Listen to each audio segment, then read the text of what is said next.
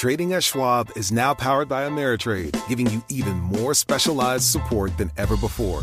Like access to the trade desk, our team of passionate traders ready to tackle anything from the most complex trading questions to a simple strategy gut check. Need assistance? No problem.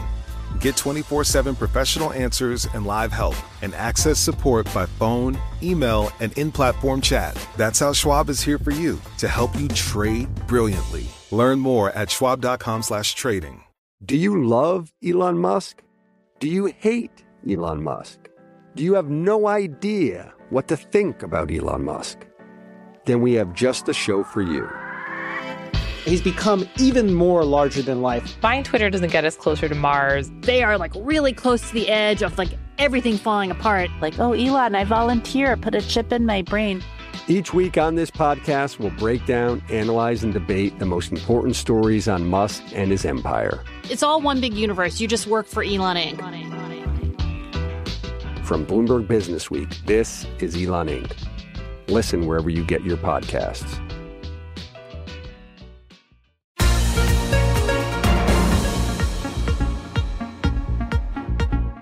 Welcome to the Bloomberg P&L podcast. I'm Pim Fox, along with my co-host, Lisa Abramowitz. Each day, we bring you the most important, noteworthy, and useful interviews for you and your money, whether you're at the grocery store or the trading floor. Find the Bloomberg P&L podcast on Apple Podcasts, SoundCloud, and Bloomberg.com.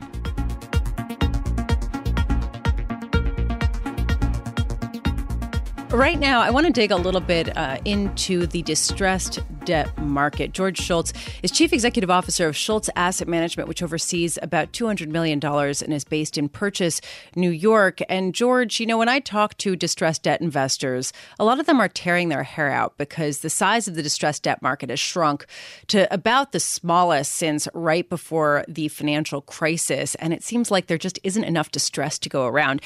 Are you tearing your hair out? What's left of it? I've already torn most of it out. But all right, then. Left. No, I mean, are there any opportunities right now? There are. There are a lot of opportunities, especially in the energy market. A lot of companies in the oil and gas space and in the coal industry have defaulted in the past 18 months, and many of them have emerged now. So there are a lot of post-reorg equities trading, as we call them, companies that have restructured, gone through a reorganization event, and now trade as post-reorg equities. But many of them aren't that well known. Interestingly, many of them are very cheap. But they're not in the form of debt anymore. They're mostly trading as equities now. Can you give us some names? Sure. One is Energy 21, a company that's interesting and much cheaper. There's another one, Samson Resources, that was formerly one of the largest natural gas leveraged buyouts ever. Restructured and came out of bankruptcy last year. There are a lot of smaller ones. A lot of them aren't that well known. And then there are some companies in other industries that trade as post-distress equities as well. Like Fiat, for example, came out of restructuring several years ago, and there's some interesting news with that today, with a potential Chinese investor looking to buy the company. Another one, Hawaiian Telecom, which is a telecommunications company that restructured several years ago and was recently sold to Cincinnati Bell at a nice premium. And a third one, also in a different industry, Tropicana, which is a casino company that was restructured several years ago, had been trading as post-distress equity, and most recently benefited from a huge stock buyback. So there's plenty going on. It's just not in the form of distressed debt. It's more post-distress equities these days. Although I would imagine that you have a lot of competition because it seems like investors are fighting for any scrap of an opportunity they can find just because of the incredibly high valuations in public liquid markets right now. Have you found that there is a lot of competition here, or are these opportunities too small and too speculative to really attract the big money? I think they're too small for the big money. A lot of the competition recently has been people pumping money into big-name ETFs and index funds. And there's also been a lot of chasing of returns in the fixed income market. Now, we're clearly in a market where There's monetary tightening that's starting. Interest rates are still at very low levels, but we expect them to rise. And now, coming into the fall, it looks like the Fed will be starting to reverse its quantitative easing program. And with that, we expect fixed income securities to trade off. So we think the best opportunity right now is in equities, but not in blindly throwing money at ETFs and the largest companies like Google and Facebook and Microsoft. Rather, I think it's going to pay more to work as an active manager and look for specific opportunities. And yes, sometimes they're smaller companies, but the valuation there makes it worthwhile to focus there. How have you changed your mix of investments to more heavily weight equities versus debt? I mean, are you completely out of your debt investments in preparation for some kind of market disruption in the wake of the end of QE or the beginning of the unwind? I don't want to make it sound so dramatic since they want to put us to sleep with this unwind. Yeah, we have a decent amount of cash on the sidelines ourselves right now.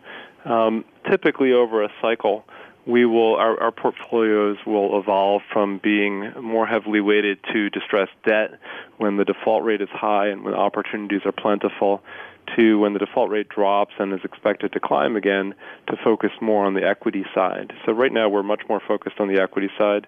I expect that going forward as defaults start to rise again with higher interest rates, that's where we'll be shorting more equities and eventually growing our fixed income book again. But right now we're much more focused on equities. And they tend to be event-driven because usually when equities trade at very cheap levels, good things happen to those companies over time. And that's what we've seen recently with a few names I mentioned earlier.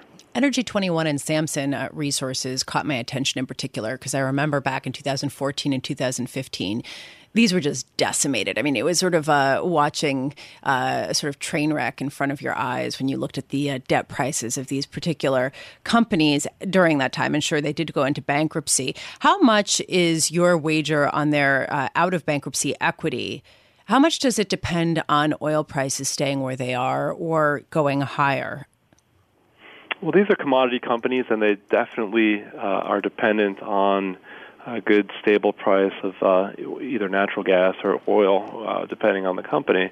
But interestingly, for those two companies, they benefit from having left behind massive amount of debt when they restructured. For Samson, I think it left behind about $6 billion of debt in its restructuring, and now there's post-reorg equity, but it is private. It doesn't trade in too liquid of a fashion. Energy 21 is also a little bit less liquid. That company, I believe, left behind about $3 billion in debt and other liabilities. So the good news with commodity companies when they restructure is, yes, you're still dependent on a healthy commodity market, but fortunately the balance sheet can be much cleaner, and you basically get a fresh start, a new lease on life as we think about it. And if you have a little luck over the longer term with commodities, you should do well. Yeah. Another interesting sector is the coal space. In the coal industry, there have been just practically every major coal company in the U.S. filed for bankruptcy in the past 24 months and then came out. So companies like Arch Coal and Peabody Energy are trading at extremely cheap prices. And the interesting thing in the coal market is that there are several types of coal, not just steam coal, which gets burned to generate electricity, but also metallurgical coal, which is used in making steel. And that market has recovered quite nicely. So a number of the coal companies are trading at very cheap valuations through their equities as well. And that's another area of a focus for us lately. George, just in 30 seconds, when you were talking about your preference for equities to bonds, it sounds like you think that equities can keep rallying even if benchmark rates sell off. 30 seconds, why? Yeah, again, it's not at a high level. It's not, the biggest of the big names. It's not the S&P in general. It's more individual companies that are trading at extremely cheap prices. Again, good things tend to happen to cheap companies over time. When they're so cheap because they're distressed and nobody wants to have anything to do with them, that's usually when you find some bargains. George Schultze, thank you so much for joining us. Truly fascinating to dig into some of these specific names that hold probably more promise than broad indices at these incredibly high valuations. George Schultze is Chief Executive Officer of Schultze Asset Management, which oversees about $200 million and is based in Purchase, New York.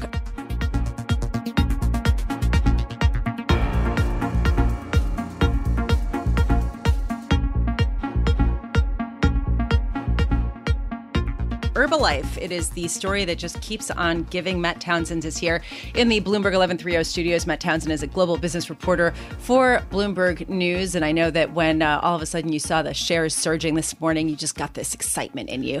In pre-market, you're shaking your head. It's back. It's back. You get to Herbalife, talk about it again. Ackman, What's going on? Icahn. So this has to do with Carl Icahn. Of course, Herbalife was brought into our consciousness when there was this spat between Bill Ackman and Carl Icahn over it. Ackman, very in a high-profile manner, departed from the company. Now we have Carl Icahn remaining. Yeah. Why are the shares surging so much this morning?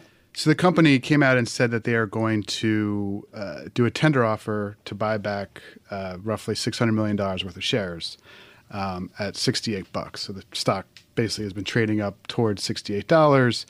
And they also said that they were in buyout talks or preliminary buyout talks with someone, which they didn't name, which we're trying to figure out, that to take the company public. And they had been in talks roughly since November, and these talks ended roughly last week. And so the company... Take the company private. Yes. Okay. Take the company private. And which is something that Icahn was rumored to be looking at as well.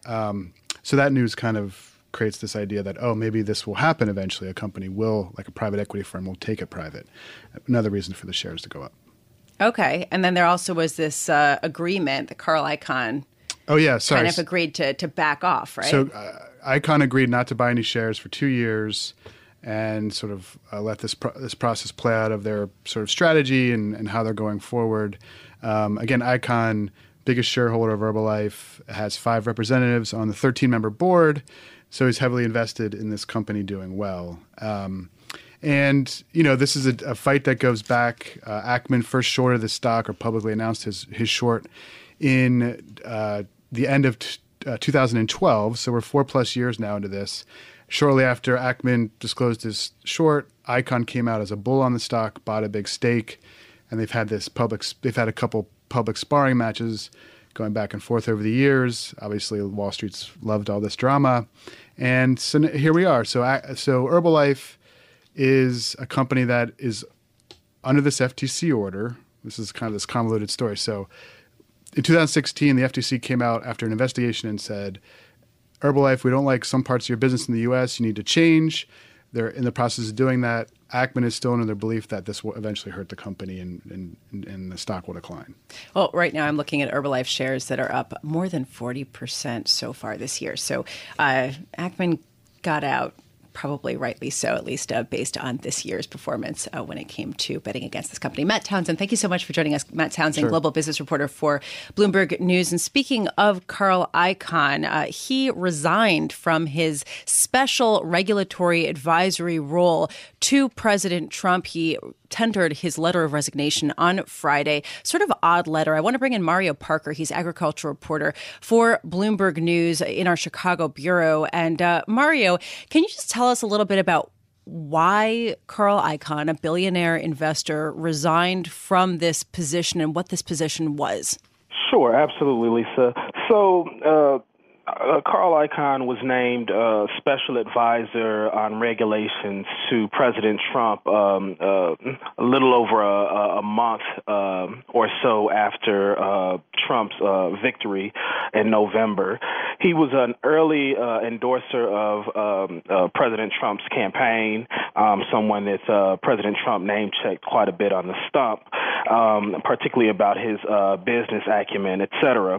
And so what was happening during the same time was that Icahn is a major owner of an independent oil refiner, CVR Energy. And CVR Energy, along with a select few of other refiners, had been pushing for changes to the U.S. ethanol mandate, saying that the costs to comply with the program were too onerous. And so Icahn had become kind of the public face of this campaign as well, really kind of pushing the Environmental Protection Agency to make these changes. After President Trump assumed office, and after, again, Mr. Icahn's designation or appointment as a special regulatory advisor, there was increased scrutiny about whether or not he would be using that position to kind of influence that change that he had been advocating for the better part of the last year. And was there any evidence that this increased scrutiny and potential legal jeopardy, as a New Yorker article kind of put it right after Carl Icahn resigned from the board, that this was the reason for his resignation? Well, the letter that Mr. Icahn sent to President Trump on Friday, referring to this departure, he specifically mentioned that he only spoke about broad matters of policy affecting the refining industry, and that he shared, his limited knowledge about certain insights on certain subjects. But what we know and what our reporting has shown, both myself and our colleague Jen DeLuey in Washington, was that earlier this year, Mr. Icahn was trying to broker a deal between the administration and the biofuels lobby. What happened once that news broke, it had a impact on different markets ranging from corn to crude oil to gasoline, out of concern or speculation that Mr. Icahn would prevail in this rule he was trying to get changed. Essentially, the rule he was trying to get changed would move the onerous from refiners like the one that he owns closer to the customer that delivers the gas and the ethanol to gasoline stations. Yeah, and you guys did some great reporting on how much money he made off of just market speculation that the rule would be changed. And his letter is fascinating and very odd, and I recommend everybody read it. It's sort of him resigning from a non-job where he did nothing, but it's not illegal, and he's resigning. Trading at Schwab is now powered by Ameritrade, unlocking the power of Thinkorswim, the award-winning trading platforms loaded with features that let you dive deeper into the market. Visualize your trades in a new light on Thinkorswim desktop with robust charting and analysis tools, all while you uncover new opportunities with up-to-the-minute market news and insights. Thinkorswim is available on desktop, web, and mobile to meet you where you are. It's built by the trading obsessed to help you trade brilliantly. Learn more at schwab.com/trading.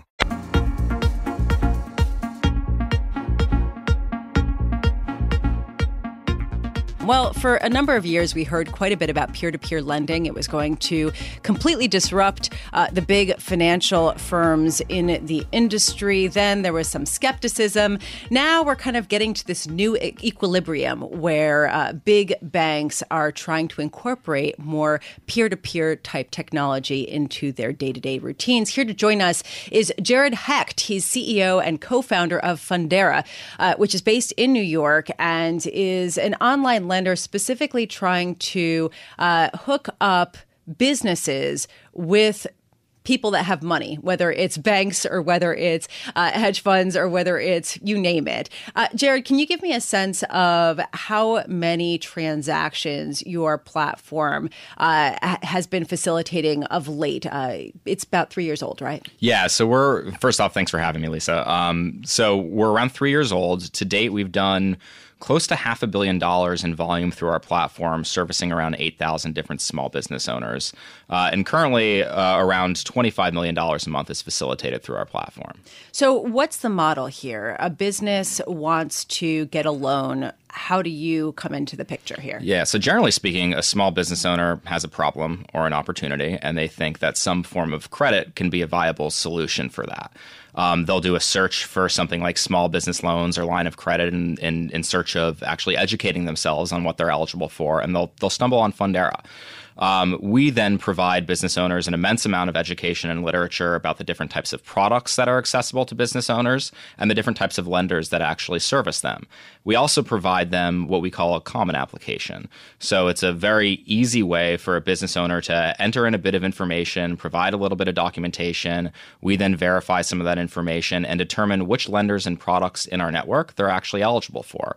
Those products span from things like business credit cards that would be provided by the American Expresses, Capital One, and Chases of the world, to online loans and lines of credit that are provided by companies like Lending Club, OnDeck, Cabbage, and Swift Capital. So this is something more than just peer-to-peer lending or even pure lending. This is more like being an online business advisor, some kind of combination between a robo-advisor and an online platform to hook you up with lending. That's exactly right, with the core focus on, advisory services and education, and then the matchmaking and taking a lot of the cumbersome issues in applying for a loan and uncertainty out of that process. How do you make money? We make money every time a loan is offered and accepted on our platform. A lender or an issuer will pay us what is essentially the equivalent of a referral fee. And that's largely done because we're stripping out a lot of marketing costs and operational costs from their system, because we really take care of all of the search for the business owner and the packaging process as well. It sounds like kind of the business model for some of the middle market lenders, of which there are many, and I imagine that the competition is pretty fierce. Is that right? Yeah, I think the business model is similar to some of the companies on the consumer end, like Credit Karma or potentially NerdWallet, where we're really focused on orienting a potential borrower around what's actually out there for them. But the competition, to your point, is fierce, right? There's a lot of people that are trying to get in front of small business owners. We just take, I think, a very deliberate and focused approach that's not about selling a business owner, but more oriented around educating a business owner. So what types of businesses have used your platform? It runs the gamut. I'd say the most popular industries are somewhat conventional Main Street businesses, whether those are retail shops or restaurants. We do a lot of work with independent consultants and contractors as well. They might be veterinarians or doctors' offices. I think the thing that we've learned is that no two small business owners are alike. So we really try and provide a comprehensive solution to all the business owners that are out there. Interesting. And you said that you did raise $20 million in equity financing. That's right. And I'm wondering whether you put any of your own money up, or is it purely in operations that you have to continue as far as having the educational resources and arranging all of the connecting lenders to the platform? So did I put any of my own personal money up into the venture? No, I mean like on an ongoing basis. Is there the company's money capital up in the platform? We don't lend a single dollar. We think that that's really important because it enables us to maintain a high degree of objectivity.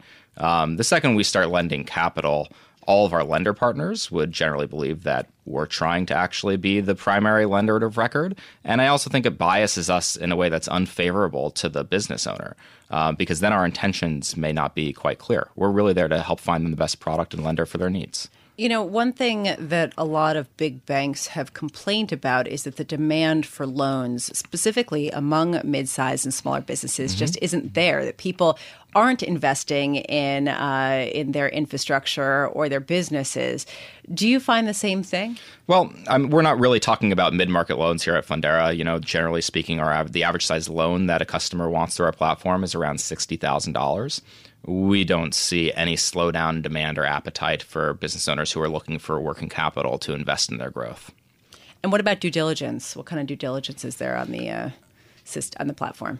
So I think it's twofold. We do due diligence on every single small business owner that comes to Fundera and starts to submit an application. We work with third-party credit bureaus and a bunch of third-party data providers to make sure that the business is real. And that's really done so that we're making sure that the business owner has to do as little work as possible, and it's a high-quality service for our lender partners so they know that the information that they're getting is real and vetted. And then we also do due diligence in regards to the types of lenders that we work with. Since we're providing a service to a business owner, we want to make sure that the lenders that are on our platform are high-integrity, technology-enabled lenders that are going to provide a great service with competitive and compelling rates out there. Where do you think the peer-to-peer industry is heading right now? That's a great question. I think that in the peer-to-peer industry or just online lending, non-bank lending, I think what we're seeing is the bigger lenders are becoming more stable and increasingly big over time. And I think that we're seeing a hyper-competitive market for the smaller players where it makes them very difficult for them to actually get traction and prove that they're sustainable, viable businesses. So like most markets as they mature, the bigger players are getting bigger and becoming increasingly viable and stronger in the market. Jared Hecht, thank you so much for joining me. Thank you for having me. It's a fascinating time for online lending and, frankly, online advising. Kind of merging the two is really interesting. Jared Hecht is Chief Executive Officer and co-founder of Fundera, which is based in New York and has been around since 2014.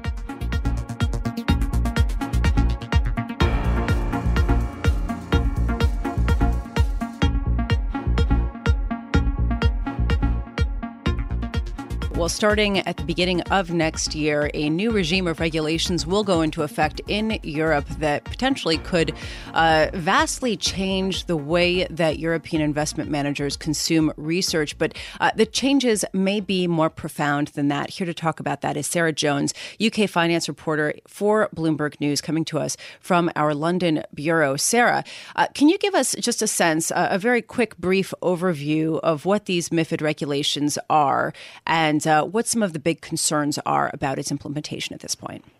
Hi there, sure. I guess the outset, what regulators are trying to do is make the system more transparent and make individual industry players, whether it be asset managers or the sell side, more accountable as to how money is being invested and how, what clients are actually paying for. So it's starting off to make it more transparent, make it safer. But of course, the consequence of that, as you start to enforce some of this regulation and it starts to become more prescriptive, is you start to get these other unintended effects. An obvious one is job losses within the research part. But it's not just research. Research is more controversial part of the new rules, but it's going to affect everything from trading volumes to how many funds are sold by a distributor on the continent. It's very far-reaching, and those consequences aren't yet known yet. Talking about the implementation of this rule, my understanding is that a lot of investment firms are quite behind on the implementation. Is there any chance that, people might get a bit of a extra cushion of time to implement this, or do you expect a rush of changes to happen in the next few months? Well, I think all firms, whether it's sell side or buy side, are aiming to be compliant. But I think given the vast impact it's going to have, I think regulators are going to give a sort of a buffer period. I mean, certainly in research, for example, I think the UK regulator at least has said, well, you don't have to determine prices for the next, you've got 3 months before you figure out exactly how you're going to price for research, which is good, because at this stage, everybody's still keeping their cards quite close to their chest. So that's one example. As for others, I think it's going to be a work in progress.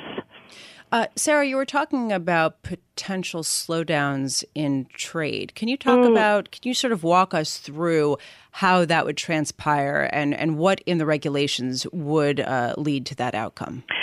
So this particular reporting was done by our London-based regulator reporter, Cilla Brush. So, I didn't do the number crunching on this, but the gist of what his report was about was a very conflicting rules between, let's say, the US and the UK, and it sees rules and around how you trade that could potentially have an impact. Now, how long that impact will last, I'm sure, as the dust settles, it'll go back to normal, but it could be quite disruptive. And so much so that some of the lobby groups are coming out and begging that, they could delay these regulations as it pertains to, say, derivatives trading until after the regime the regulators between individual companies sort of reconcile, because at the moment they're rather conflicting, and hence the confusion. These are question marks, whether that it might be settled before January, but it's only 5 months out, so you have to wonder how quickly they're going to resolve this problem. Sarah, I have to wonder. We've already seen thousands of cuts from research departments across the street over the past number of years. Have all of the sort of job reductions been baked in? Because these regulations are no secret. Yeah, quite. I don't think so. At this stage, I think every analyst still has a job as it stands now. I haven't heard of any, job cuts in analysts, certainly this year. I'm sure there has been. Maybe people are starting to sort of read the writings on the wall and do other things.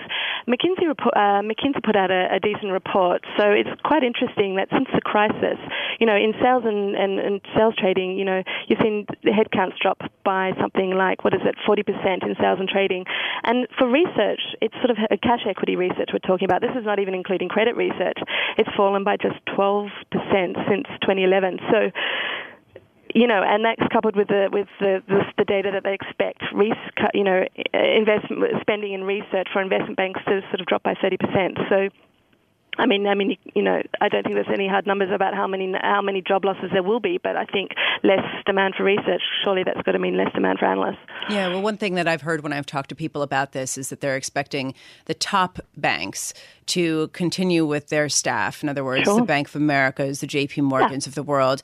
It's the sort of mid-tier banks that are probably going to suffer the biggest job losses because you're going to have sort of nothing between the top-tier research shops and the sort of niche specialists that could potentially charge less because they've got lower overhead. Exactly. And then in the middle is what's going to get really crunched. And that we haven't necessarily seen that yet. Exactly. So it's this sort of barbell effect between, the bulge brackets and sort of the bespoke specialist houses rather. And so what happens in the middle? I guess the conversations I was having, and again, this is all anecdotal as yet because nothing's actually happened. There's no hard and fast data yet. If you're not ranked in the top, asset managers are going through a moment of, okay, well, how do we value research? And we have to be more discerning. So if you're not ranked in the top 3 or 4, and you happen to fall out of that in 5, 6, 7, why would you keep paying for that research? It's expensive. Yeah. So, and that's, Thank you so much. And I'm sure that we will continue to follow this. Sarah Jones, UK finance reporter with Bloomberg News, coming to us from London. Thank you so much.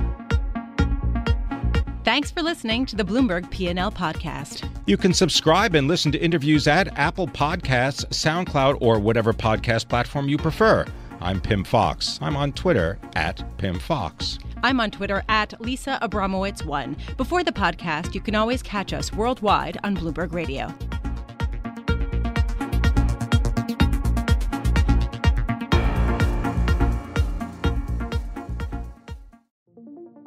What could you do if your data was working for you and not against you?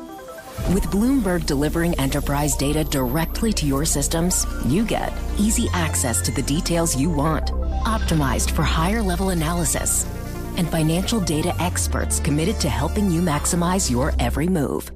Our data is made for more, so you can show the world what you're made of. Visit Bloomberg.com/enterprise data to learn more.